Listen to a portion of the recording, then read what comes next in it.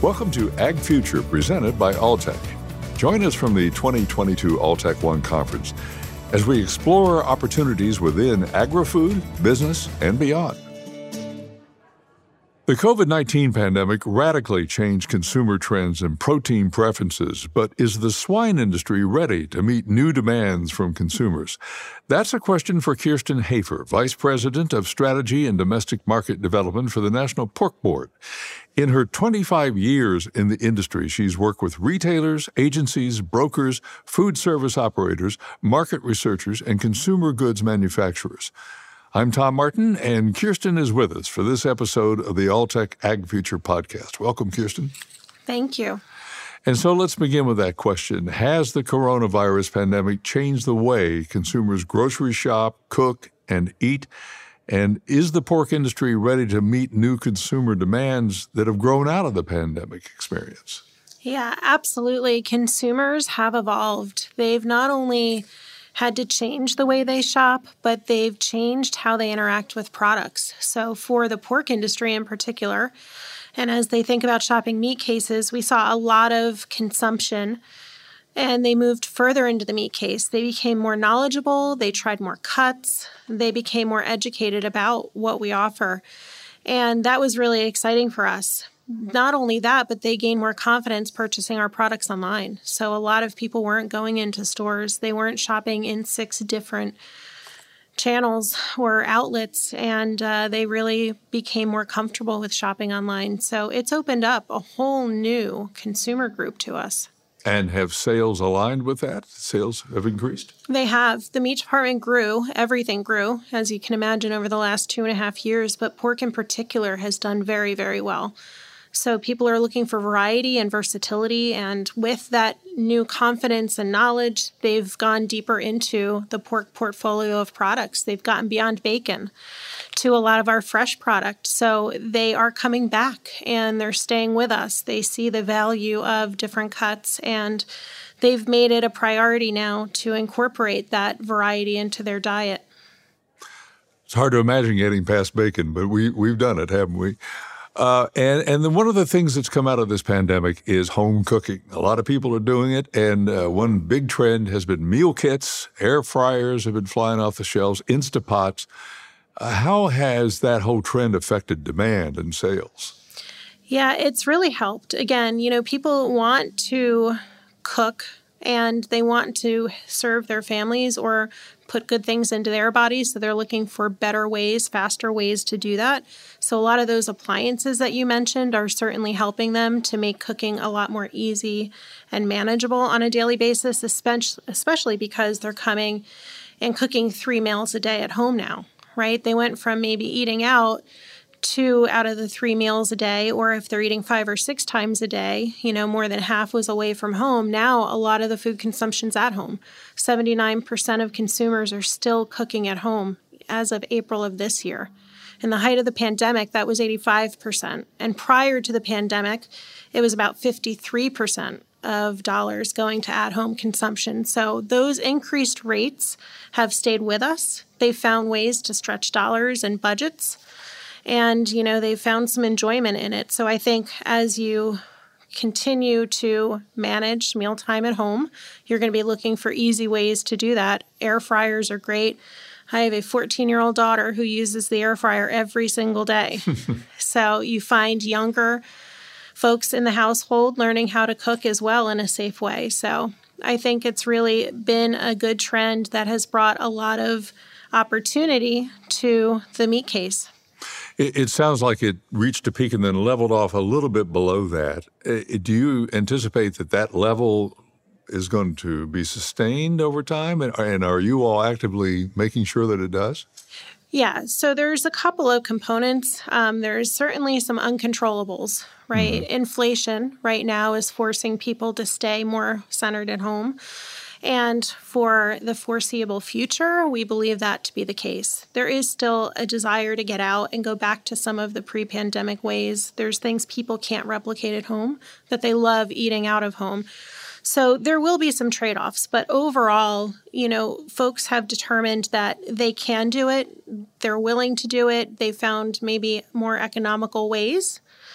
There might be some day parts that recover slower than others. That's what we're really watching and trying to understand. And really, it depends on the generational cohort group, right? As we think about business and industry staying at home and hybrid models, less return to work means less work lunches, right? So the lunch occasion is one that may not rebound as fast as others in food service and for away from home consumption. But essentially, we think that we have the ability to hold on to a lot of this momentum. And we know that because we are looking at how we're performing versus 2019 before the pandemic started. And pork is still more elevated in terms of sales and volume than it was pre-pandemic. So it means that people are staying with us. They're continuing to cook at home. They're continuing that strong repeat rate. And you mentioned generations. I'm wondering, what are you seeing in sales trends among various generations? Yeah, so we have a lot of data. We track a lot of information around what people are keeping on hand, what they're using. We'd like to understand, are they buying to fulfill a specific need, or are they just pantry loading? And essentially, it really does differ by cohort.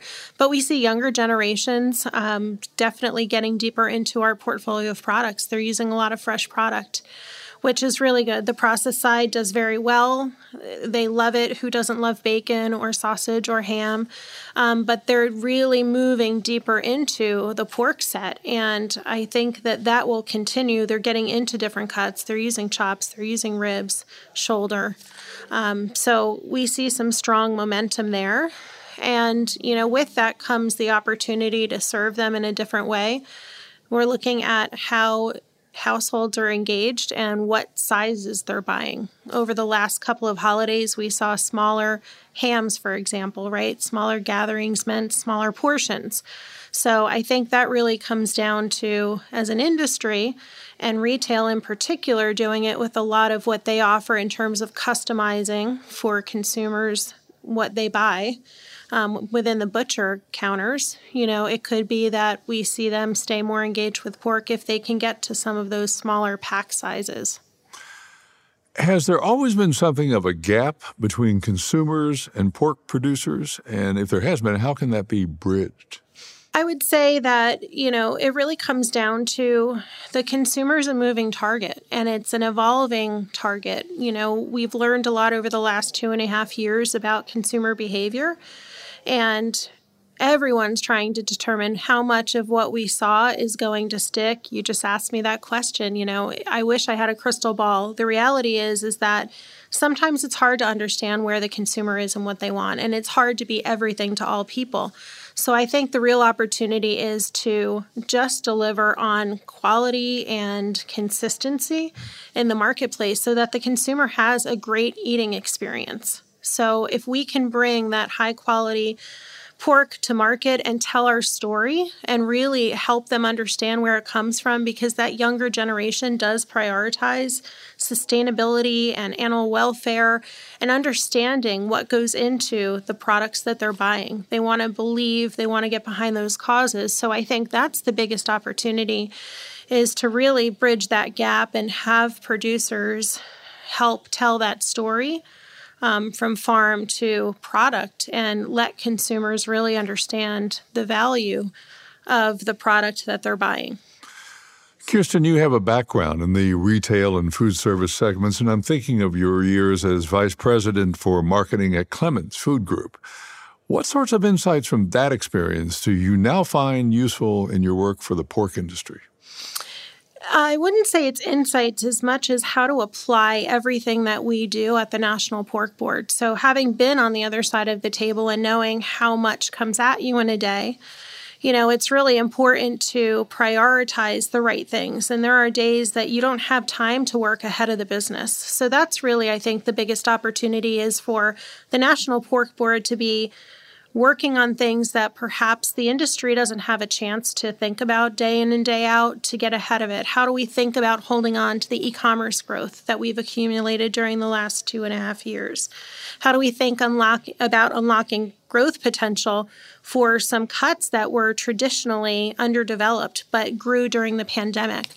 So I would say my experience and time leading that marketing organization is really leveraged into what do we go focus on, and how do we do it in a way that doesn't duplicate what they're doing, but, adds some value to the way that they're going to be able to integrate it into their business, and then take it to them to act as that kind of catalyst to getting them to market faster. We're really trying to de-risk for the industry, for retailers, for packer processors, and producers. So we're trying to build our base and bring more stability and get rid of a lot of the seasonality. And I think that's really what I bring to the table, having sat on the other side of the desk. Well, you're known, Kirsten, for this ability to sniff out potential. What kind of criteria do you look for? So I really depend on the data, and I say that knowing that this business is about data, and data is an art and a science, right? I think really it comes down to the end user, which is the consumer. And we look to them for opportunity, we look to them for patterns, and then we try to validate those multiple times, to really understand, is it something they're saying but they're acting differently, or is it something that truly they are voting with their voice and their dollars? And if that's the case, then we kind of follow that path, and we continue to validate as we go. And that gives us the strength and confidence to go further.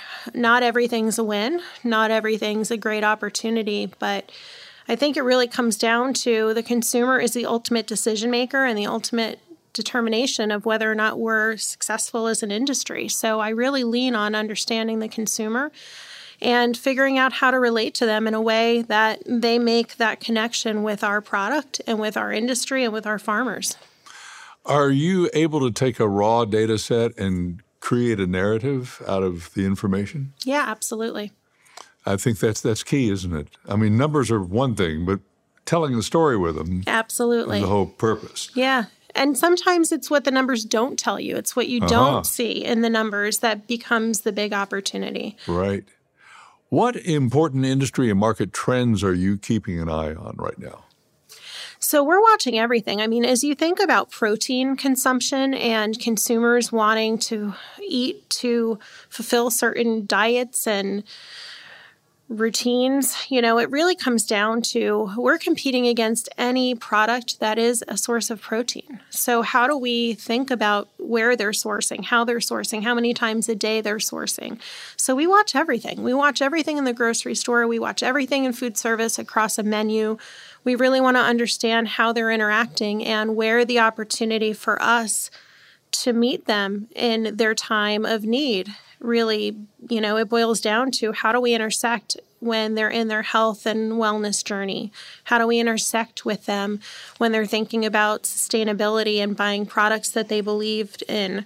As they think about just making mealtime happen today, where and how does pork show up in their life? So really it comes down to us not leading with what we have to tell them and the features and the benefits of pork. It comes down to us really understanding where they are and meeting the consumer where they are in their time of need.